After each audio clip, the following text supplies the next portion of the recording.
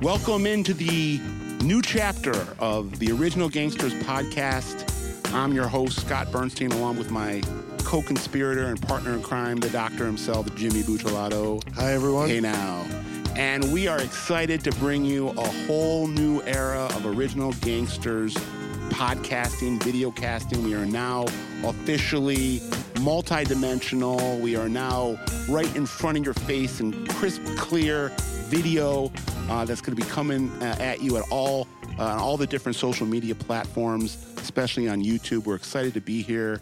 And we're really excited to bring on our first guest of the video era, who has thrown quite the wrench into the historic Operation Family Secrets trial and Family Secrets case that came out of the Chicago Mafia in the 2000s. Biggest organized crime prosecution in American history, dating back to the Commission case, which had happened 20 years before that in New York City. This was the biggest prosecution ever of the Chicago outfit. 14 leaders of the Chicago Mafia indicted for 18 different gangland homicides dating back 3 decades. The indictment came down in the spring of 2005.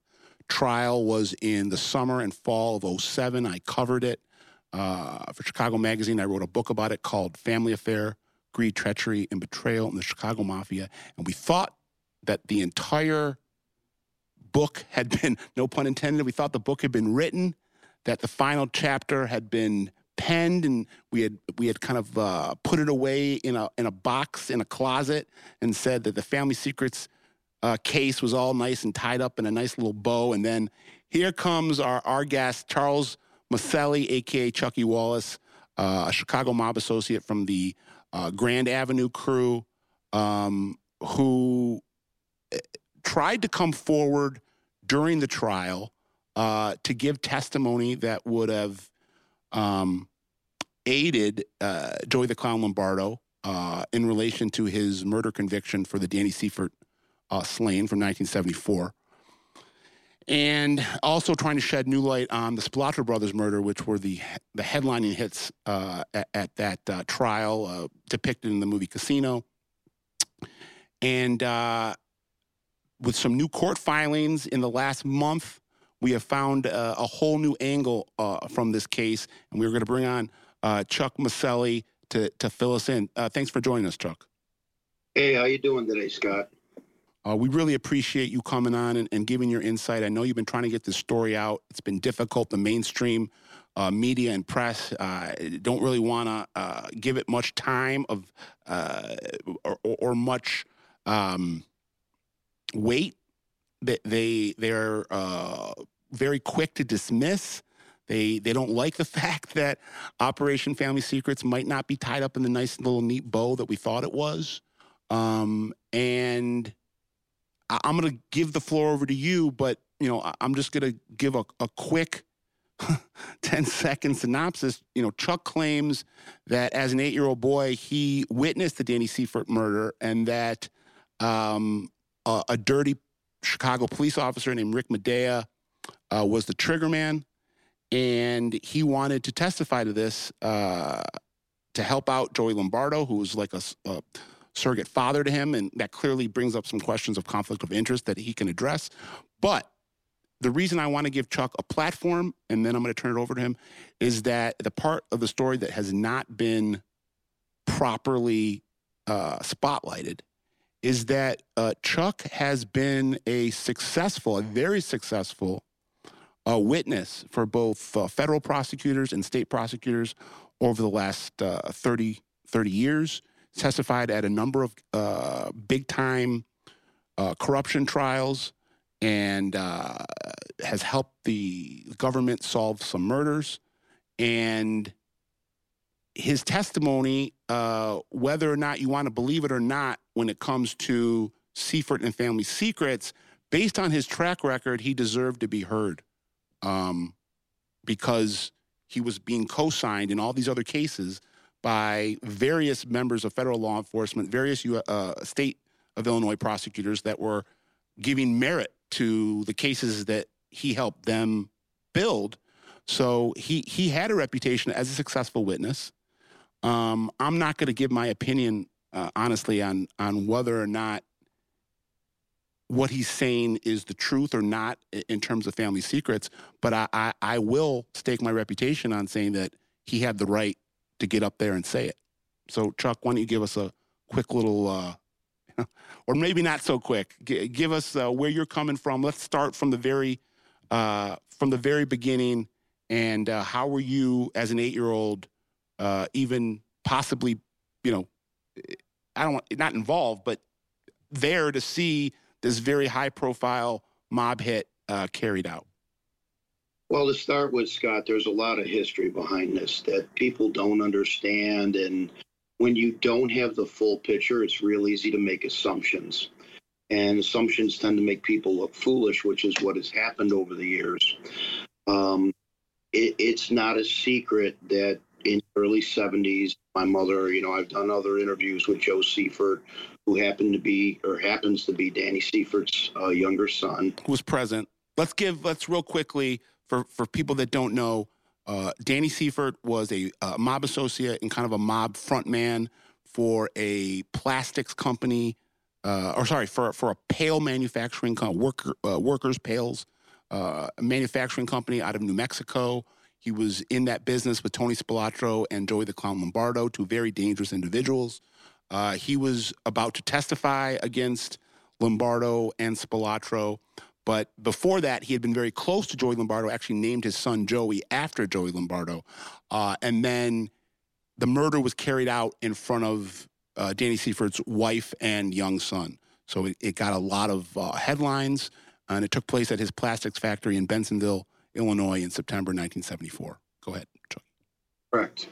And, just as much as Joe wasn't intended to be there that day, neither was I, or it wasn't obviously thought out and planned. My mother was a single mom at the time, going through a very tenuous years after a divorce. She had attempted suicide, and that was how I had ended up meeting Joe for the first time, which I've made pretty public. Meaning Joe Lombardo. Yes. Yeah. When I met Joe, he actually had saved my mother's life. I've heard from your guest last show you had, Red Wimette, telling all your viewers and your listeners that I would lie for Joe Lombardo because of that. Let me explain something. When all of this came about, as everybody knows, I was incarcerated. Coming home to my children and my grandchildren, as much as I love Joe Lombardo, there's nothing in the world that I would ever do intentionally that would put me behind bars the rest of my life for perjury or conspiracy or anything like that I didn't know was rock solid truth, that would take me away from my family. So Red, as usual, is wrong, just like he told you, Scott, that he knew me. I've never met the man in my life. When he left the streets in 88, I was just becoming more and more active. I was a young man. In fact, in 88, I was only 22. Didn't know him, knew of him, knew people that knew him pretty well. I'm not going to disparage him. I'm just going to say that he was at a much different sub-level than I was at as far as who I associated with and who I knew. The people that I associated with were primarily out of River Forest and Elmwood Park. I was more tied to the Elmwood Park and Grand Avenue crew, as you said, than I was with anybody else. I intermingled. Things Red would not know, or, if he was such a super informant, he should have known. I was so well trusted, I laid tile in Angelo LaPietra's house in Bridgeport, when I was a young man. And knowing Joey the way I did since I was a young boy, my uncle, who was an associate, happened to have been watching me the day that this came about in September 27, 74. And my uncle, I'll be the first one to admit, he was not the sharpest tool in the drawer. He had an alcoholism problem even back then. It wasn't as significant as it became later in life. But Tom was one of these wannabes. I mean, he's my uncle and I love him, but the truth is the truth. He was a wannabe. He wanted to be around the big guys. He wanted to be a big shot. He was a cop. His father-in-law was a Chicago police officer out of 18. for his second marriage. And this guy, Medea, was, eye in the sky. And, I can do this for you. I can do that for you. And Tommy ate it up like candy. Got him involved in a lot of things that hopefully someday will come to light. I don't know what they're going to do. Basically, he was watching me the day that this happened. My mother left early in the morning for work. He either knew or got a phone call. I believe he got a phone call. And he threw me in the car with a blanket, and we stopped at a gas station. He grabbed me a bottle of pop and some candy, and he said, we got a couple stops to make. And we made those stops. We met Medea, and then, I didn't know where I was going then. I'll never say I did. We ended up out in Bensonville. And I heard, obviously I heard the shotguns going off, and Tom get back in the car. And then later I saw him and Medea meet. And, what transpired after that is what transpired after that. Did I know in 1974 that they executed Danny Seifert? No, I did not. Did I find out years later through my affiliation with my uncle and Medea and the mob? Yes, I did. Did I keep my mouth closed about it at the time that, I was young? Of course I did. I had my reasons for coming forth in 2001.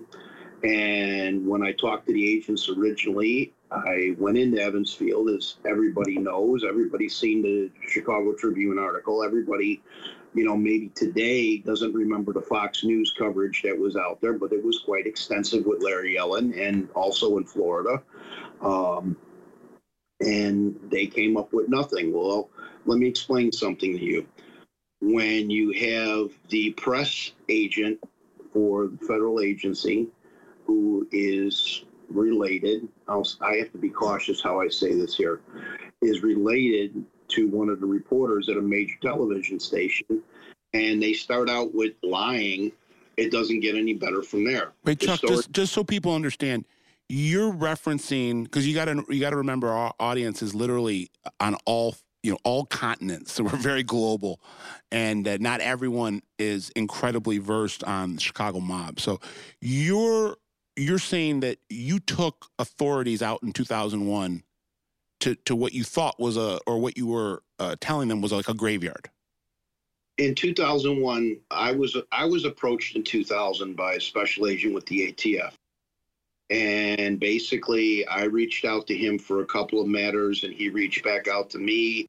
And we came to an agreement that I would not have to testify against anybody pretty much but myself and one or two specific people that I knew I had a problem with that definitely deserved to be testified against.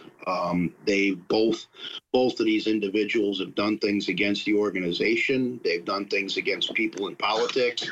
Both of them have been investigated as in high-level, top echelon informants in the past. So you take them.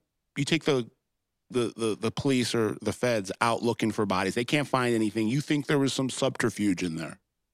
Oh, I know there was. Okay. I know because they started out the story with, we're looking for machine guns. I never said a word to anybody about a machine gun. We were out there for bodies from day one. And let me ask you something, Scott. You've done, some investigative reporting. You've worked for the Illinois, Attorney General. Have you ever heard of a crime scene dig when the dogs have come in from another county?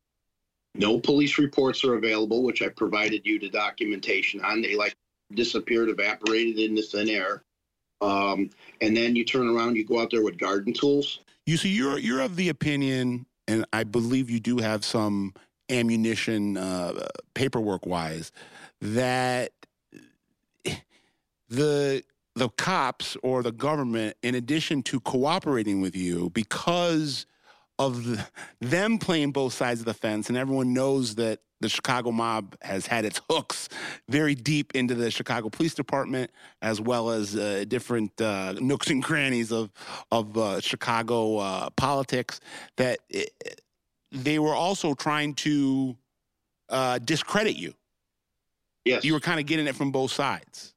Yeah. Let me ask real quick, that do you think just Chicago PD or ATF?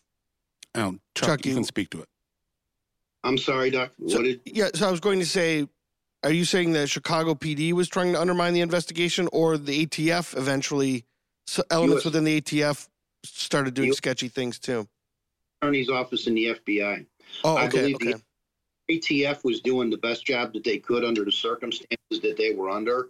So was the assistant U.S. attorney I was working with, but the head of organized crime, who had signed my proffer agreement, when he found out what I knew, I believe he did everything in his power to sabotage the case, because unbeknownst to the agents I was working with, unbeknownst to anybody, Family Secrets was already going on. They were already in negotiations and talking about cooperation with Calabrese. They already knew that those people were on the radar with Calabrese. And it was like when I mentioned certain names of one in particular individual that's out in Evansfield to this day, I believe, unless they went out there and sanitized the area, which is entirely possible since 2001. It was like the minute the dogs hit and the agent that I worked with said, we need a crime scene, we need to do this the right way, we got shut down. Chuck, and it's, finish up, Chuck, yeah. and then I want to add something. It was take them back to the jail. And about a week after I was there, they approached me and they said, we're sending you back to Florida. This never happened. You're full of shit. And if you know what's good for you and your family, shut your mouth. So there's a couple things that I want to point out. First, let's let everyone know again, full transparency. Chuck was sentenced. He did about a decade in prison for fraud down in Florida related to some nightclub investments that didn't get paid back.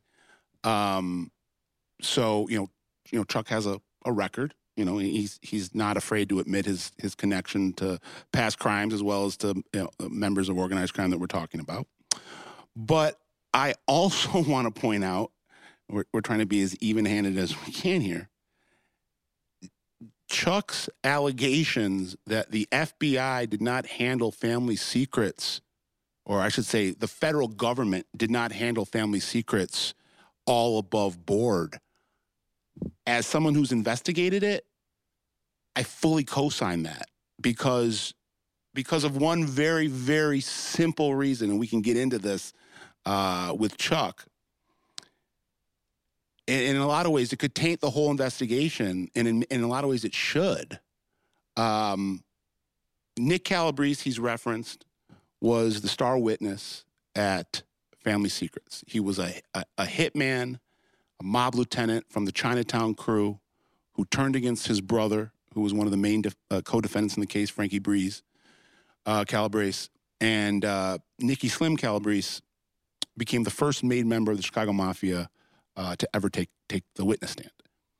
And in his debriefing, talking specifically about the headlining murders in that case, being the Spilotro brothers' murder, he not only implicated Johnny No-Nose DeFranzo as taking part in the Spilotro brothers' murder, he tabbed DeFranzo as being the coordinator of the hit.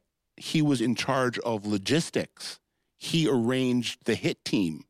He was the orchestrator. He planned the whole thing out. John DeFranzo was alive until 2 years ago. John DeFranzo was never indicted in Family Secrets. There were rumors that there was going to be a Family Secrets 2 that would include DeFranzo and his brother. That never happened. So the FBI clearly, in my opinion, was in bed with DeFranzo, who was the boss of the entire Chicago Mafia. And they were protecting him by not including him in Family Secrets, which taints Family Secrets. Did you ever ask your Chicago FBI guys directly? Or is it not worth that because they're going to tell you? They deny it. Okay. Just like all the Detroit FBI agents deny that Jack Tocco was a informant. Well, look at what happened with Whitey and John Connolly. I did time with John Connolly. I used to have breakfast with him every day. Yeah. Wow. So I don't see much of a difference, honestly, in some ways, between what happened in Boston with Whitey Bulger and Stevie Flemmi being given a license to kill as long as they feed the government busts. Same thing in New York with Linda Vecchio and Nino Villano from the FBI that was operating Greg Scarpa, the Grim Reaper, and the Colombo Crown family. As long as you feed us bus, you have a license to kill. And honestly, if it looks like a duck and it walks like a duck and it quacks like a duck, it's a duck. And in Chicago, it's the exact same thing with Johnny No-Nos. So the fact that Chucky is now, fleshing out some possible more corruption in that case, I don't dismiss it. Without co-signing it, I don't dismiss it. Well, you got to understand, too, Scott. Case came down in 2005. Between 2001 and 2005, I become allegedly discreditable. As you've got the documentation, they said the same thing in 1990.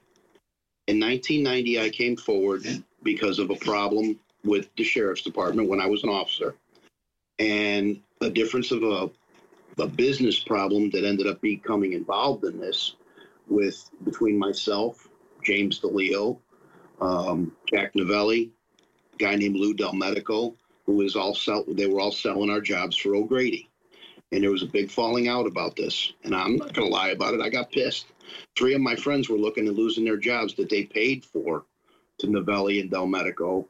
And I got reached out to by the U.S. attorney. His name was Scott Levin. And I got questioned, and I told the truth. And they did a full investigation. And I had left the department, and I opened up a construction company, and I had a business partner that had a handicapped sister. And we were young guys. We were in our 20s. And this was before I went to another agency. And long story short, we had a business checking account. We cashed some checks through a currency exchange. And unbeknownst to me, and it's proven because the case was completely bullshit and was completely thrown out, Tony went in there and he cashed some checks at this currency. I get a phone call one day. Hey, you need to go over to the currency. They got like $4,000 or $5,000 worth of your checks and they didn't clear. So I go over there and I'm clueless. I had no idea what the hell had happened. All I knew is that, me and this kid were on the same account together. And now I find out that the owner of the currency exchange is Jimmy DeLeo, a state senator, who I happen to be very close to, and also happens to be on the finance committee for the state of Illinois, which was illegal, but, he's hiding it through a third party. And I get hustled in, and I go over to, the meeting place, staging area for most of the mob meetings, which was Igor's Barber Shop on Belmont, which was another mistake Red made in your last podcast. He said it was on Berwyn Avenue, where the Fecarata hit was staged. It wasn't. It was on Belmont. Red, get your facts straight. I think I might have said that too. So you hit me just as hard. I think I got Belmont and Berwyn confused. Yeah, and Igor's was the staging area, and how I know that is because I happen to have been there that night. We won't get into that right now. And you turn around and I get hustled into Igor's, and DeLeo walks in and tells me, he says, "Well, we're going for a ride, and only one of us is coming back if you don't give me my money." Well, I took that from a guy who I had done unfathomable things for, like a sour grape in my mouth. So yeah, I reached out to the feds and I said, what do you want to take this guy down? And I talked to him. They did an investigation. They wired up. We got him on tape.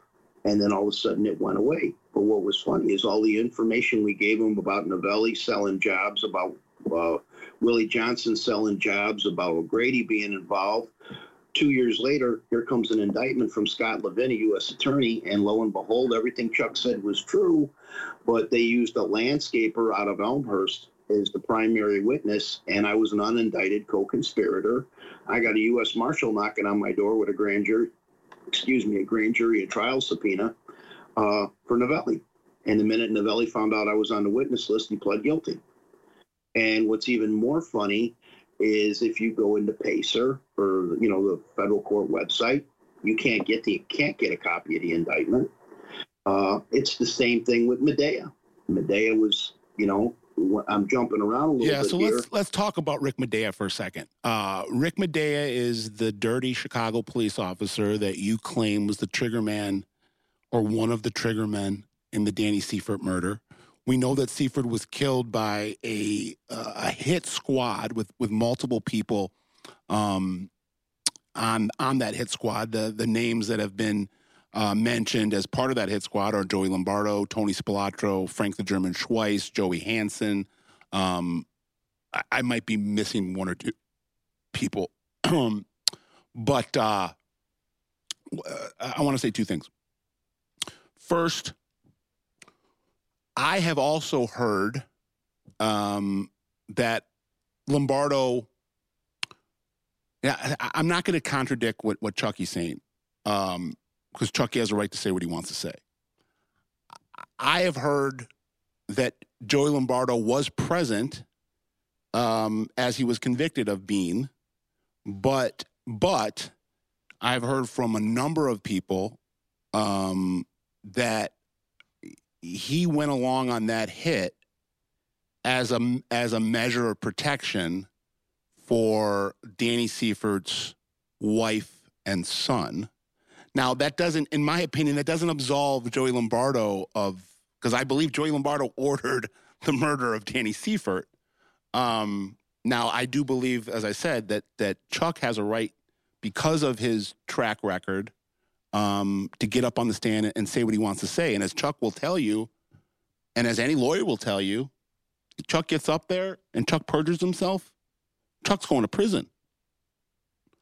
So if I was the federal government and I wanted to jam Chuck up, I'd be rolling out the red carpet for him to go on the stand.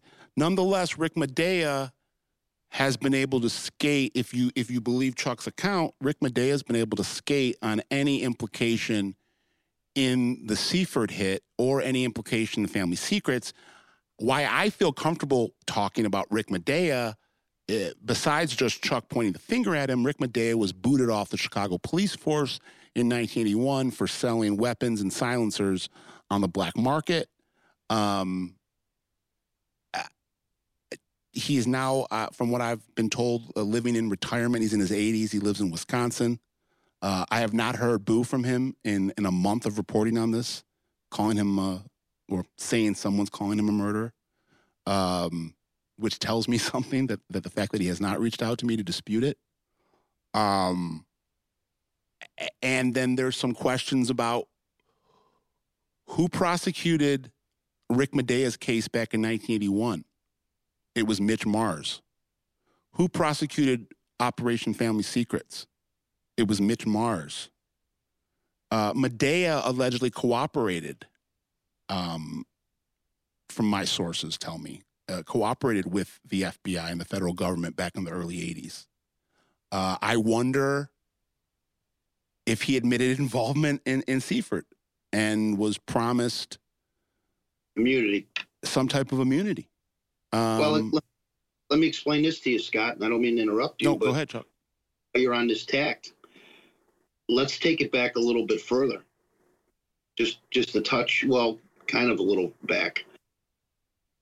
Going back to the late 60s, Medea, and it's proven because there's Tribune news articles which are attached to the motion, is currently sitting before Judge Blakey in U.S. District Court, where Medea was accused of pulling people out of cars, pistol whipping them, and assaulting them. A guy named Sixto Cruz.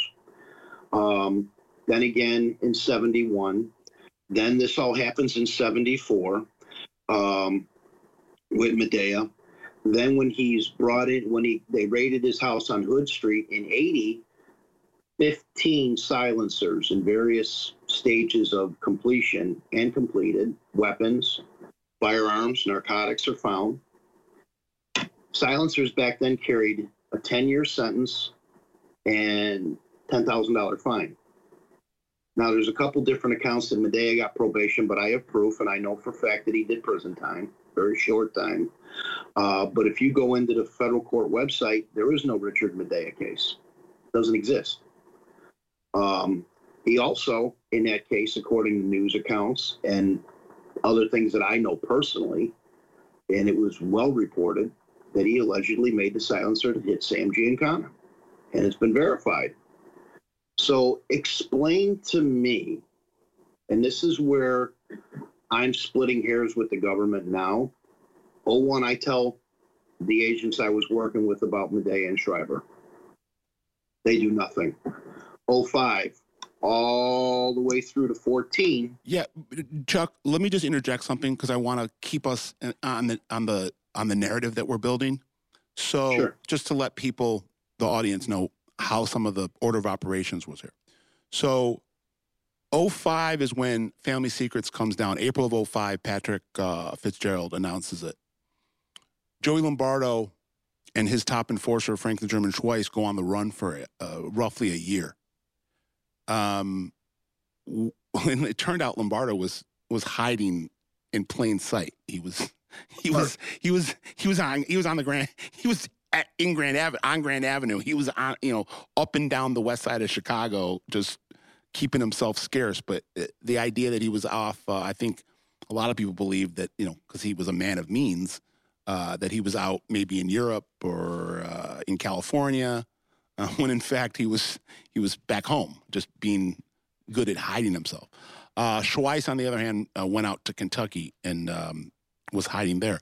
But as Lombardo is on the run, Chuck's plea to testify makes it in front of Judge James Zagel, who is the U.S. District Court judge who is assigned Family Secrets, Rick Halperin, who's Joe Lombardo's criminal defense attorney.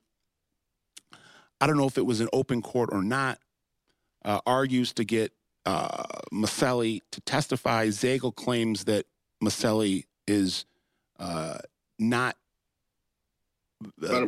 credible and disallows his testimony. Lombardo, because he was on the run, allegedly didn't know about this, and Halperin never told him about this. Now, we could ask why. That's something I wonder myself. Rick Halperin, in my estimation, being someone who covered that trial and was there for 95% of it, Rick Halperin was the superstar of the defense. He was amazing on cross examinations. He turned people inside out, put them through the dryer, and really was masterful in some of those cross examinations. But I believe he was somewhat of a tortured soul. He ended up killing himself in 2013. He was in great financial debt, dealing with some, I think, personal and professional things. So you think he was distracted? I don't know. I don't know why. Well, if you're believing Joey Lombardo, that's up to you, the viewer or the listener. Joey Lombardo claimed that Rick Halperin never let him know that Mr. Maselli was willing to testify on his behalf. When Mr. Lombardo finally discovered that in around 2017, by going through old court documents, going over his appeal, he hand wrote a plea to get Maselli back in front of Zagel, and according to the federal government, was so angry that Judge Zagel denied his request initially. He put a hit on Judge Zagel's head.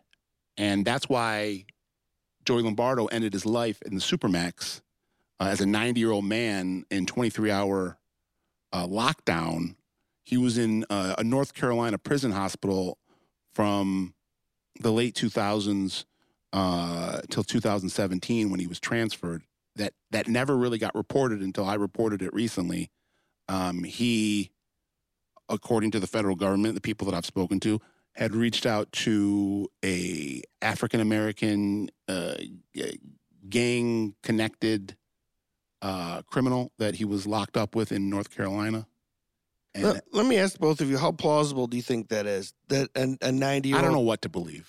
What do you think? I honestly don't know what to believe. Chuck, what do you think? Is that it seems pretty far-fetched to me, but I mean, I don't know. You got a better chance of a snowball lasting in hell. And also, how much access did he have to like black gang members and Supermax? No. Back up. Yeah. That's why he got transferred to Oh, Supermax. right. I'm sorry. You're right. But Yeah. okay, but He was in North Carolina. He was in Buettner. so that's plausible. That he would have Yeah. had interactions with. Yeah. I'm sorry, I was confused. Yeah. Right. Yeah. I got you. So that's plausible. But even so, contracting a hit seems like a. Okay, I don't want to come off as someone that's giving Joey Lombardo the benefit of the doubt. Yeah, This of course. That's fair, was a very dangerous, lethal Yeah, I get it. Individual who was a professional liar, thief, and killer. I understand. Yeah. But I will also say that I could see a situation where, Lombardo was a notorious clown. That's why he got his nickname. He was always, wisecracking. I could see him making some off-the-cuff remark Yeah. in a mess hall or something, and then someone trying to use that Yeah. as leverage. I have a hard time believing that Joey Lombardo at 88 years old thought, if he was of sane mind, thought that he could pull off an assassination contract on a federal judge. Yeah, I agree with you. It's far-fetched to me.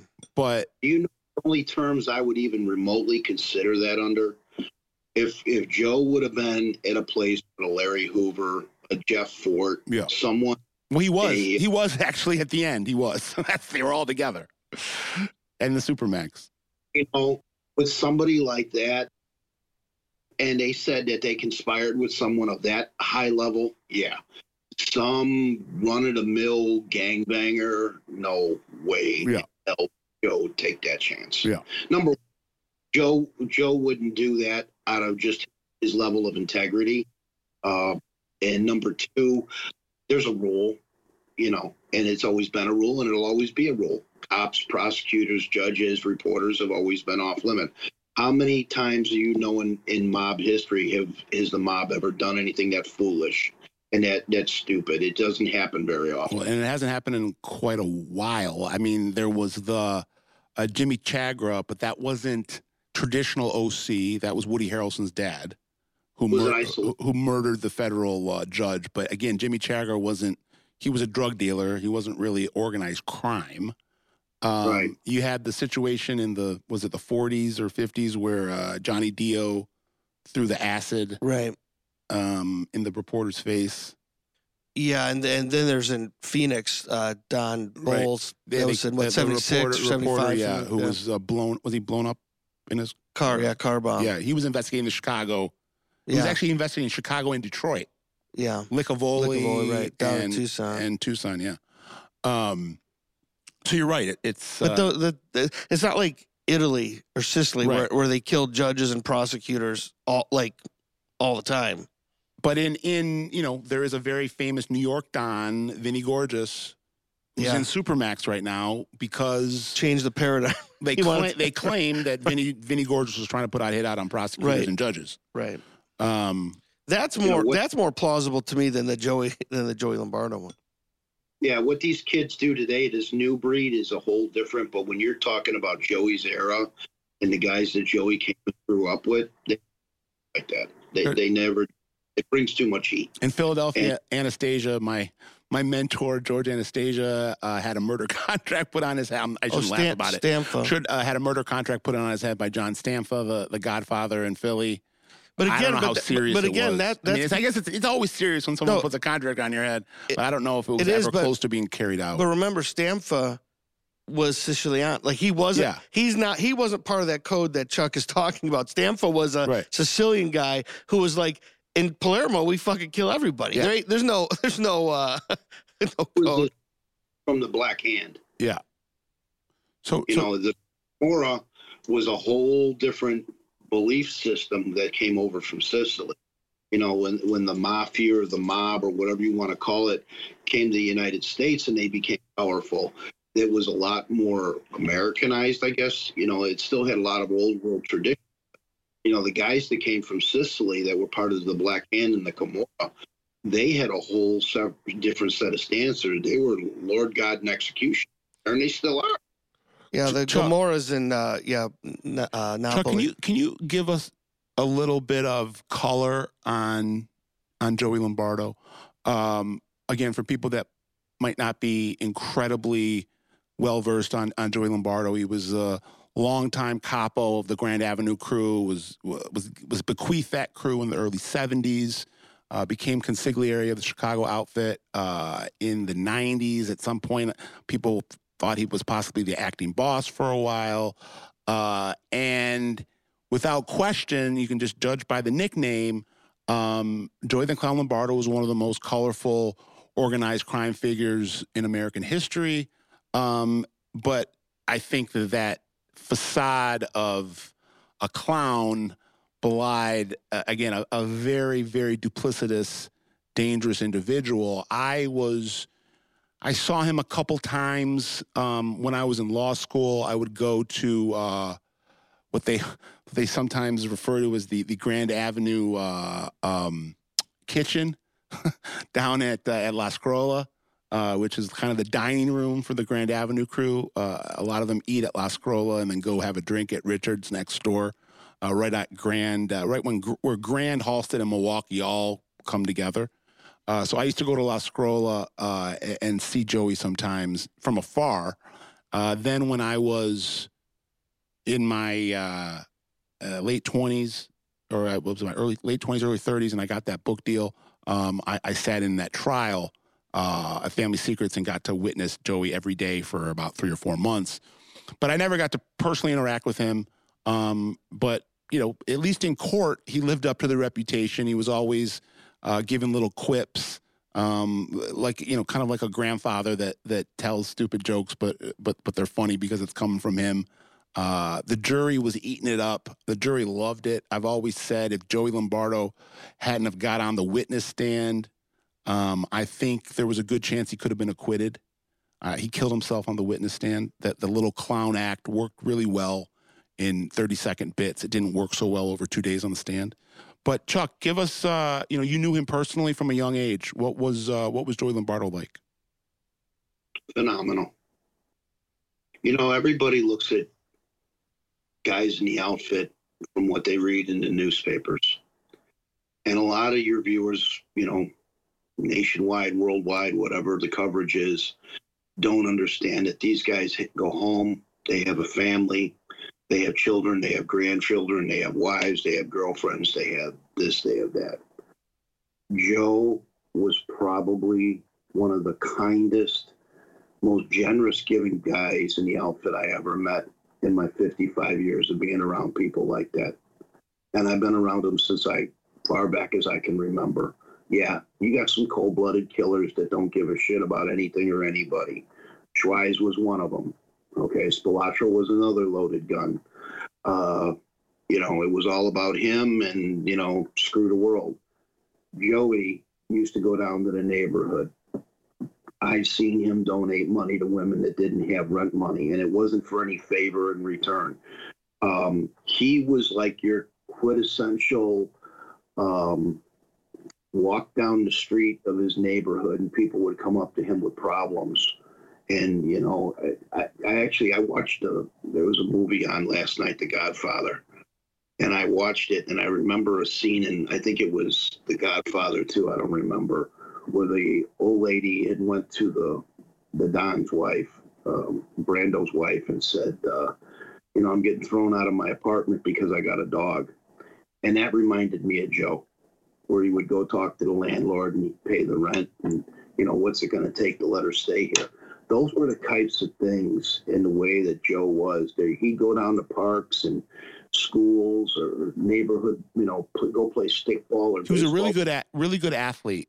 In my book, Family Secrets, I do a kind of a deep dive into his bio because I got my hands on a FBI file and Chicago Crime Commission file that went really a lot into his childhood and his teen years and his early 20s. And he was a basketball player and a bowler and a baseball player and a golfer, someone that was very athletic and someone that I also want to add on to something you said, and then I want you to speak to it.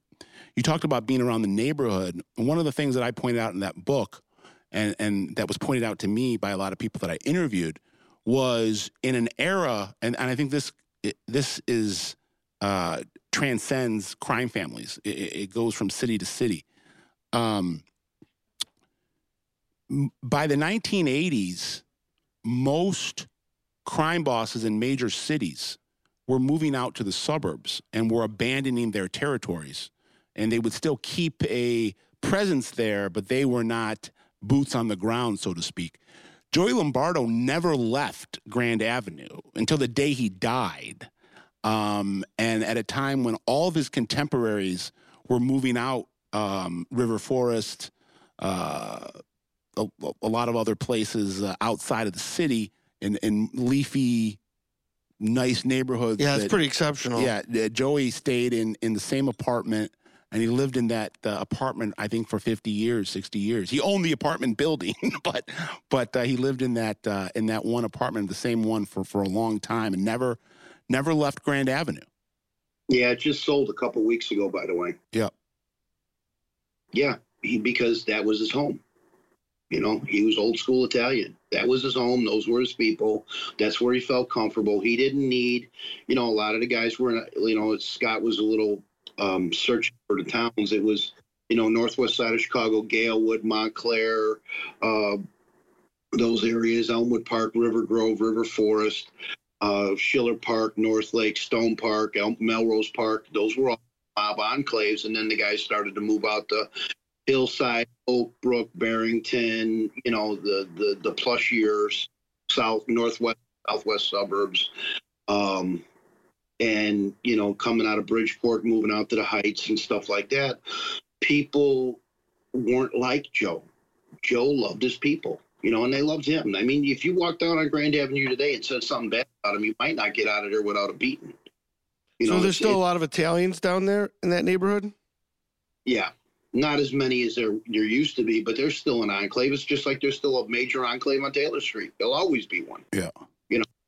There's a lot of flight now, for different reasons, especially what's going on with, the way the city's being run. And, you think about it, if guys like Joe Lombardo, Tony Accardo, Iupa, Cerrone, those guys, imagine if they were still here today. Do you think we'd be having all this violence in the city disrupting business?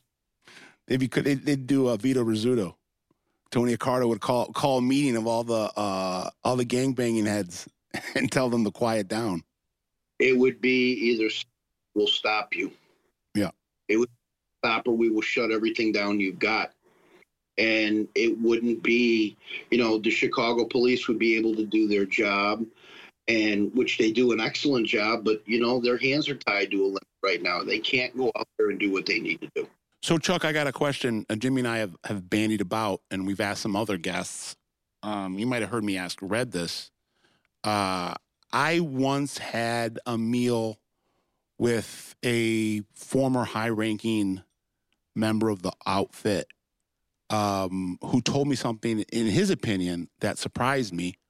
I asked him, so the Spilotro brothers were murdered. It's one of the hits we're talking about in Family Secrets. It was depicted in the movie Casino. One of the last scenes where Joe Pesci and his brother are beaten and stomped and strangled to death. That really happened. It didn't happen in a cornfield.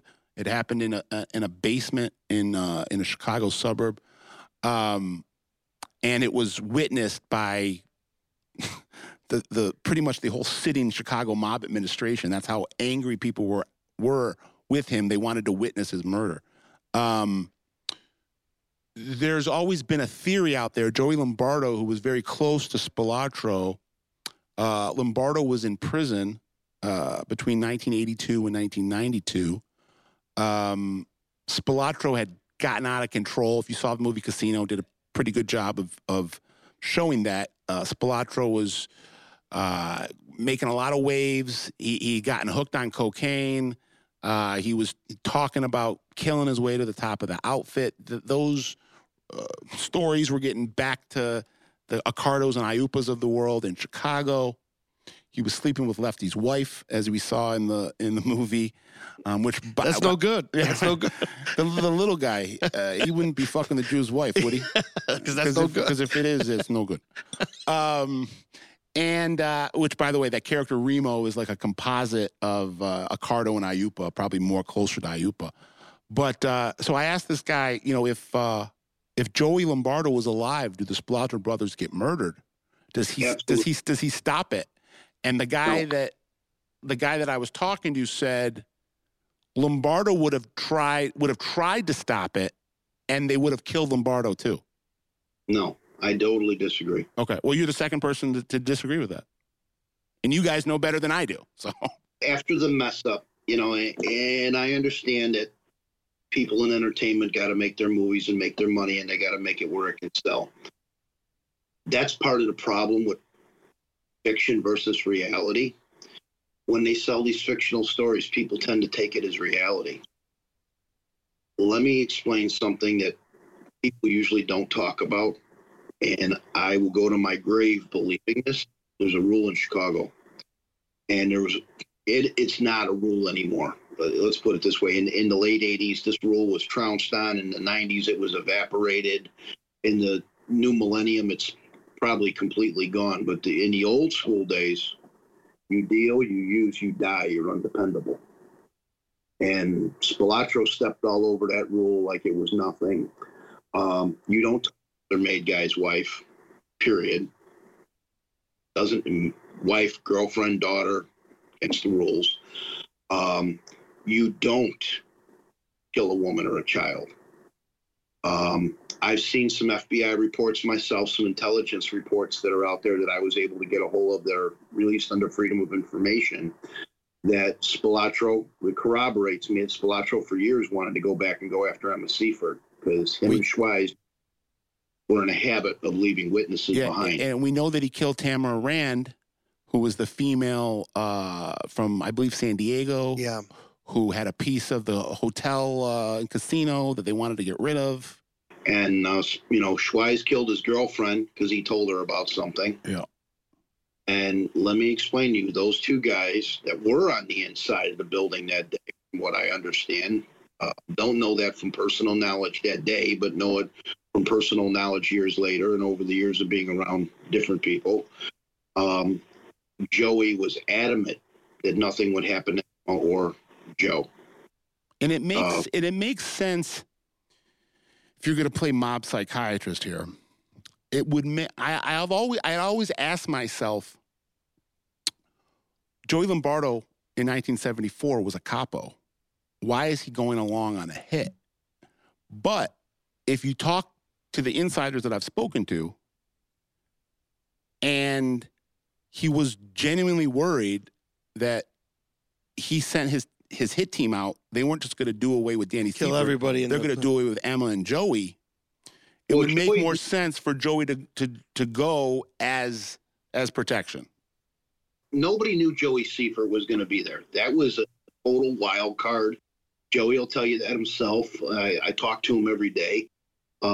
Joey played hooky that day, basically, but they knew Emma would be there. And you have to understand, while it wasn't a religious godfather, he was the godfather to their son, Joe. Okay. Bonnie Vent worked there, who I happen to be very close friends with, her son. Know him well. And with Bonnie Venturini there, and all these people that had dined and been friends, Joe was not one of the ones about killing a woman, unless there was one hell of a damn good reason. And knowing that you're sending two loose cannons in to do something, I'm not 100%, and I've told Joey this, I'm not, because I wasn't inside there, I'm not 100% convinced Joe was there, but if Joe was there, and from what I've been told over the years, he was there for only one purpose, and that was to make sure I walked out of that building alive when he knew the way it was going to go down and who was assigned to do it. He did not give the order. The order came from Accardo, okay, and Accardo was the only one that could give that type of a level of an order. Now, Joe did have the seal of approval. Now that he's dead and gone, it don't matter. Joe had seal approval. From that day forward, nobody got clipped without Joe knowing about it. Now, whether he gave the nod or the okay or whatever, he was knowledgeable, I'm sure, about many, many things that he took to his grave with him. That's not what he was indicted for. Okay. Right. So let's also give some context, Chuck, to the fact that, like what I said about if Joey Lombardo doesn't take the stand, and sink his own ship. There was the amount of evidence tying Lombardo to that murder was thin. I mean, real thin. Go ahead, Chuck. I'm stopping you here for a reason, Scott. Joe's constitutional rights wouldn't have been violated had the lawyers, the defense lawyers. Now, I, from prison, at quite an astronomical expense for a guy that's in prison that doesn't have much, sent postage after postage. If you go through the record, any of your viewers on Pacer, be my guest, go to the case number 02CR1050. I don't think I'll forget it till the day I die. And you look at the pleadings from, like Scott said, before Joey was even taken into custody, up until a month ago, less than a month ago now. I am the only movement that has ever been acknowledged in that case that wasn't an actual party to that case. I put Zagel into a position 7 by filing legal pleadings, and he actually issued an evidentiary affidavit, July 24th, 06 or 07. And he made the mistake, in my opinion. He came back at me with an order denying my motion to intervene in the case, but he said if I wanted to file a new motion with an evidentiary affidavit of what I would bring to the case, which I think you got a copy of, Scott, he would allow and entertain it. I was elated. I'm like, no problem. I sent him back a multiple page with a map of what I would bring to the case. Now, you tell me if either one of you were on trial, sitting in Joe Lombardo's chair, Frank Lombardo's chair, anybody's chair in that room, and you're on trial with other defendants, you're not severed, and you got all these other high-powered defense attorneys there. Whether it was true, whether it was not true, reasonable doubt is what you have to create in front of the jury. And you don't push to put Charles Maselli on the stand or put me under oath, depose me, debrief me, interview me. None of it was done. Just because the government all of a sudden tells you, oh, he's a fucking liar, don't believe him. But keep in mind, every pleading I sent in, the record's replete. Between 1990 and 2014, when Joe's appellate attorney finally contacted me, coincidentally also a Bernstein, different spelling, David Bernstein reaches out to me and says, where the hell are you and who the hell are you and why has nobody talked to you yet? And Bernstein expends quite a bit of money to debrief me, comes to Florida, interviews me, takes my statement. He said, wrote a letter, which Scott has a copy of. You are the most knowledgeable person I've ever talked to about the inner workings of family secrets, and what you're doing could restore Joe's freedom. He asked me to sign an affidavit. I sign an affidavit. I make a couple corrections to it. It gets filed back in front of the judge. Now, it's not by a pro se guy in prison anymore. It's not by a so-called convicted con artist anymore. That, by the way, is testified in 4 trials, been to the grand jury 6 times, never lost in court, never been found guilty of perjury, never been convicted of anything. And I'll add to it right here. My convictions were white-collar convictions from business problems that involve financial crimes of my own fault. These weren't things that tied me to I was out taking somebody's money and running off with it and nobody ever saw me again, or bilking people out of billions of dollars. These were business deals that gone bad, and the record reflects that. The so-called case that they called me a con man over, they offered me time served for in Florida for 3 years, and I turned it down and went to trial because I was trying to fight for custody of my children. And when I lost at trial, they punitively sentenced me to 20 years. That's how I got the time. So if you're offering somebody time served, and this is on the record, and this is how I'm able to dispute what they say all the time, it's easy to talk shit out of your mouth, but you know what? The only one that's ever been able to go put the paper on the table is me. And then even while I was gone, and this is something I'm not embarrassed about at all. I've got, like any other guy in the outfit, I was a cop. I was in the outfit. I was a father. I've got 2 daughters and a son that I adore. I had a guy come to me in prison in 1995, tell me he murdered and sexually assaulted a white woman, left her laying in a gutter outside a bar for dead, And I reached out to some people I knew, found out that the police department released the murder vehicle, had nothing on this guy to put him away, and she left 2 small children behind. I cooperated. I did my own independent investigation of the guy.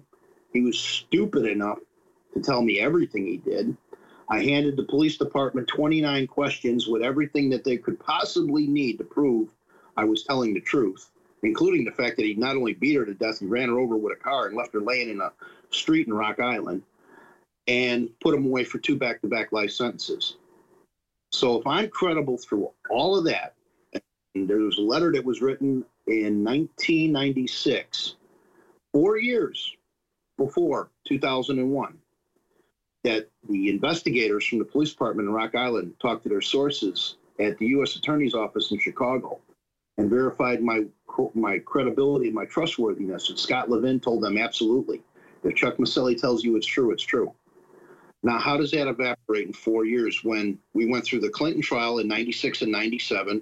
We had to take it to trial twice for one reason. We had one juror on there that we think was paid off, and she absolutely refused to vote guilty. So we had to retry it, and we did it within 30 days. The new jury came back in less than a half hour with guilty. And then even after that, in 2010 and 2007 and 2010, I assisted with a rape and murder case down in Florida and put a rapist away who raped a woman on New Year's Eve, a young mother. So you tell me if through before, after. And you helped stop a hit on Vicky Gotti. Yes, I did. Tell us about that. I mean, that our audience is going to want to know about that. I got to be careful what I say because I don't want to be responsible for anything happening to anybody because I don't know how it was handled. When I came in 01 and I was talking with the agents, I told them, hey, when I left the streets, there was a lot of things going on that, we probably need to talk about. And they were only interested in what was going on in Chicago. So I sat down with my attorney. I got appointed a public defender when they were hiding me here. And I got appointed a private attorney we hired. And I sat down with both of them, and they actually took a deposition from me, which was kind of like a roadmap they wanted because there was so much in my head, they wanted it down on paper. And I sat down with my attorneys, and I said, I got an issue in New York that I got sent out on a job to go investigate what somebody wanted done and report back. And I went out there and I did it. And I said, here's the plane ticket. Here's the proof I was there. Here's all the evidence that I was there. Here's the people I was with. And they about shit their pants. They said, Chuck, do you realize who this woman is? I said, yeah, I know who she is. I said, not everybody knows her real last name. It's not Gotti. It's Agnello. Yeah. I said, it is. And I said, why do you think I'm worried? I said, do you think I'm stupid enough? Even in 2001 with her dad gone? Her dad wasn't gone yet. Her dad was dead in 02, but he was in prison. Right. He went away in 86. No, he went away in early 90s. 90, the end of 90. Yeah. He was picked up then. No, he took power in 85, and he was locked up in December of 90, and then he died in 02. You're right, because I was at Tomoka at the time down by Daytona. And I told him, I said, I'm not going to let nothing happen to this girl. I'm just not. And Jamie Coons, who was my attorney at the time, he said, what do you want me to do? I said, well, I want you to send a letter to the state attorney telling them what's going on and tell them to notify the officials in New York. I need to talk to them. I said, because if we don't and something happens, I don't want it on my hands. And I was in New York at the time that this happened. I came back to Chicago. I went to the person that sent me out there. And he said, so what's this all about? He said, we got a call. They wanted something done from Chicago to New York. And do we do this? And I handed him the money that I was given. And I threw it on his desk. I said, I'm not touching it with a 10-foot fucking pole. If you want to do it, be my guest. You're out of your fucking mind. And he looked at me and he said, who is it and what is it? And when I got done telling him who was dumb enough to do something like this, he looked at me and he says, I got this. He put the money in his drawer. He picked up the telephone, and that was the last I ever heard of it from Chicago. when I told the federal authorities about it and I told them who they could talk to and what they needed to do, let's put it this way. The person that did it ended up going to federal prison for a while, non-related to this. And I know for a fact that Victoria knows what happened. Here's what gives, again, some merit to what he's saying, is that we do know from my own personal reporting when it comes to White Boy Rick that there were contracts going back and forth between the Gotti camp and the Gravano camp. Now, I'm not exactly, and I'm not asking Chuck to tell us. I don't know how this gets into Chicago at all, but Gravano's people were going out stalking the Gotti family, trying to murder Junior, trying to murder Vicky, and in return, the Gottis had people out looking to kill Sammy the Bull and his family. I know this from looking at federal documents myself because White Boy Rick, who I kind of made my bones as a reporter on, one of the things that he got credit for in his cooperation was helping stop a hit that Sammy the Bull had put on John Jr. And I in that dossier that I got my hands on, there was a whole breakdown of the dispute between the Gottis and the Gravanos and how it extended past when both of them had gone into prison and how there were these active contracts going back and forth in the early 2000s. And it makes sense because Gravano wouldn't be able to get New York people to do something like this, presumably. You'd be surprised. Yeah, well, a lot of people didn't like the Gottis. You got to remember that. What I will tell you is it was not Gravano. It was somebody much more closer to Victoria. And let me tell you something about Sammy. Sammy's alive today because not everybody thinks that what Sammy did was but the reasons that he did it for, he got put in a position that he couldn't get out of. Because let me tell you something, there's an old school rule, and this goes back to the old days. Again, you never, ever go in a hallway and talk about your underboss because you're jealous and say he's got to go. Sammy was the type of guy that if John would have told him, jump out the fucking third floor window, first, the only thing Sammy would have said is, how high do you want me to jump first? And to go into a hallway, and Sammy had to listen to those tapes. Now, do I think it's right that all the other people got taken down? But when John says that you got to go, back then in those days, you were going. Mm-hmm. So, no-win situation. This is interesting because I've often wondered why, if the Gambinos wanted to get Gravano, they could have. It seems to me. But it wasn't the Gambinos. No, I'm saying, but why? But this is to his point of why weren't the Gambinos interested in going after him? That could be to Chuck's point. I think what Chuck's point is, I don't think a lot of the Gambinos were upset that the Gottis were out of power. Right. That's to his point of like. And you got to realize maybe they didn't want to get him. Yeah, and then there's another thing at play here, and we're kind of all over the place on this episode, but in that time period, in the early 2000s, was at the time that the Gottis were losing power of in the Gambinos. Yeah. John Sr. was still able to keep control of that family in one way or the other through Junior and through Peter. His brother, yeah. By the early 2000s, the Sicilian wing of that family was moving them out and taking over. And that's where we are right now, 20 years later. And they didn't give a shit about Gravano, probably. Right. Well, it wasn't so much. You got to understand something. Put yourself in the position, okay? You're the boss. And Scott's your underboss. Scott's killed his own brother-in-law for you. And you're in a hallway talking to Joe Piney about Scott's got a horse farm. Scott's got a nice house. Scott's got a drywall business. Why Scott all got this money? But you're out gambling, doing all kinds of things that are blowing your money. Okay, spending it on lawyers because you're on TV every other day. And I don't fault John for being John. That's who he was. But you're out spending your money in other areas. Scott's a saver. He's worried about his family. He's worried about building a business. He's worried about building a future. And Sammy wasn't a partier. He never went out. John was out every night. Sammy was back. Sammy never had girlfriends. Sammy was out every night when he was with John. Right. But Sammy was someone who was faithful to his wife. I mean, relatively. Compared to the rest of them. I'm the one who has to go meet with that lay down Cazzo Paulie. It's about the rules, it's about parameters. And sitting in a courtroom, and the feds trying to pull these tapes out, and they play them for him, where the guy that he pled for, the guy would do anything in the world for. No, hey, Scott, or hey, why do I got to? There was never a why.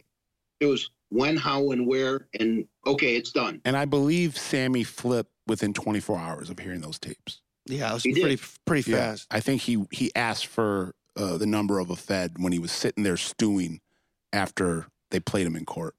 This is very intriguing because I'm trying to think of who else would want Victoria Gotti out of the way. And he mentioned that, Vicky was Vicky Agnello at the time. She was married to Carmine the Bull Agnello, who was a made member of the Gambinos, who now for some reason is operating out of Cleveland. Right.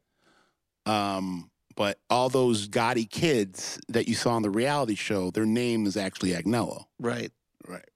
Very intriguing. Well, Chucky, this was great. We hope to, continuing building a relationship with you here at the OG Pod. As you said, we're breaking our cherry with you here on our first video cast. And what success.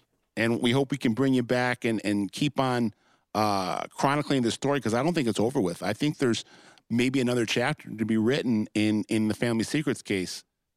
Well, we'll see. Right now, like I said, there's a motion sitting before a U.S. District Court judge to take a second swipe at what happened with James Marcello, because there's some loose ends there that I think he really needs to know about concerning Medea. Yep. It's public record.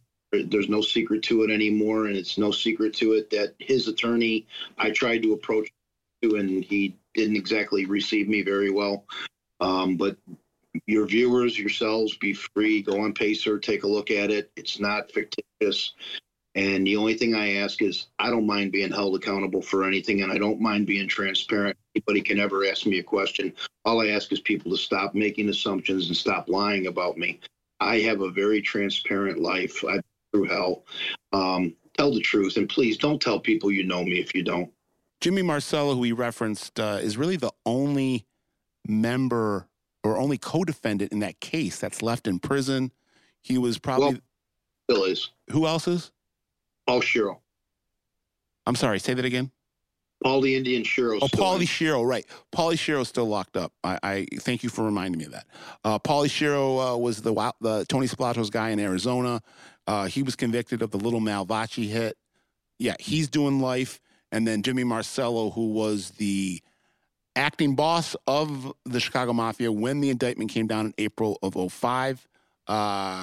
So him and Lombardo and Frank the Breeze Calabrese were the three headlining defendants in the case. Frank Calabrese is dead. He died in prison. Joey Lombardo was dead. He died in prison. Jimmy Marcello is still alive. I believe he's 77-ish, 78. And Chuck just said he's been filing some motions on Marcello's behalf. His, just like Joey Lombardo, the conviction of Marcello for the Spilatro brothers murder, again, very, very thin evidence, more so than Lombardo, because Nick Calabrese actually mentions him as being present, and you have someone that's actually a made member of the outfit standing on the stand and implicating you. But other than that, all you had was a voice that was identified by Jimmy Marcello's daughter and wife as sounding like, I should say, Michael Spilatro's daughter and wife, saying that the person that called Michael and Tony to the meeting they were killed at sounded like Jimmy Marcello. Jimmy Marcello is alleged to have driven the Spilatro brothers to the slaughter. And I know we want to end this, but, I think there's one very large, important point we need to make, Scott. Had I been allowed to testify, Nick Calabrese told the federal government, I got Frank Schweiz's body. His name, I'm sorry, not Frank Schweiz, Michael Albergo. Yeah, Hambone. They went to 35th and Shields. The only thing they dug up is dog bones. The name that I gave Mars and the ATF agents in 2001 was Hambone. He's not been located to this day. Now, if they had done a proper excavation and they had actually located his remains, and my version of what happened to him was correct, and Nick's was wrong. And Nick would have been impeached like that. That's where the pieces of the puzzle come together, because they had to shut me down because if they brought Hambone out of Evans Field in 2001, there never would have been. It contradicts what Calabrese is telling them about family secrets. Chuck, thank you so much for joining us. Do you want us to let people know anything you want to plug, anything you want people to be able to contact you? Or if you want to contact me, you can contact me through Joe Seifert at Joey's Social Club. He's on pretty much all the websites, or I have a page on on Facebook, Family Secrets. I post from time to time. Right now, I'm not posting until this motion is ruled upon, because I don't want to have the courts think that I'm trying to plug it for media purposes. Now that we've got something in front of a judge, I'm kind of stepping back a little bit for a minute. But Joey's Social Club is on Facebook. It's on YouTube. Joey Seifert is out there. He's my producer for the documentary and movie and book that I'll be doing in the future. So, and clearly, let's tell people, or just connect dots for them, the Seifert family is in some ways co-signing what Chuck is having to say. So this is coming from the victim's family. Yes. It's not coming from the Lombardo family. No, Joe, I'm not going to discuss what Joe and Nick are doing, but all I can say is, if you want to look at some of the credibility, go back and look at the first podcast I ever did with Joey. And I've done a couple with him and Carlo Giancana, who's my close friend. And we've done them on Joey's podcast. And I think that'll speak for itself. Thanks, Chuck. I'm going to take us out here. Hopefully we'll have Chuck Maselli back for Chapter 2 on the potential unraveling of the family secrets case. Thank you so much for joining us. You've done it all. You've said it all. For Jimmy Buccellato. Social media. Got to do social media. Shout it out, buddy. So we got to make sure that our audience knows that eventually this episode and other episodes are going to be on the Original Gangsters Podcast YouTube channel, which I know a few of you already know about. We have had a channel for a while, but there's not a lot of content on there. But please subscribe to that. The audio will still be on Spotify, iTunes, Google Podcasts. So please follow us on social media, at Gangster Podcast, Facebook, Instagram, Twitter, and look for the video content coming out. And also look for more exciting content coming out. This is just the beginning. So thanks, everyone. This is Jimmy Buccellato. For Scott Bernstein. See ya. Out.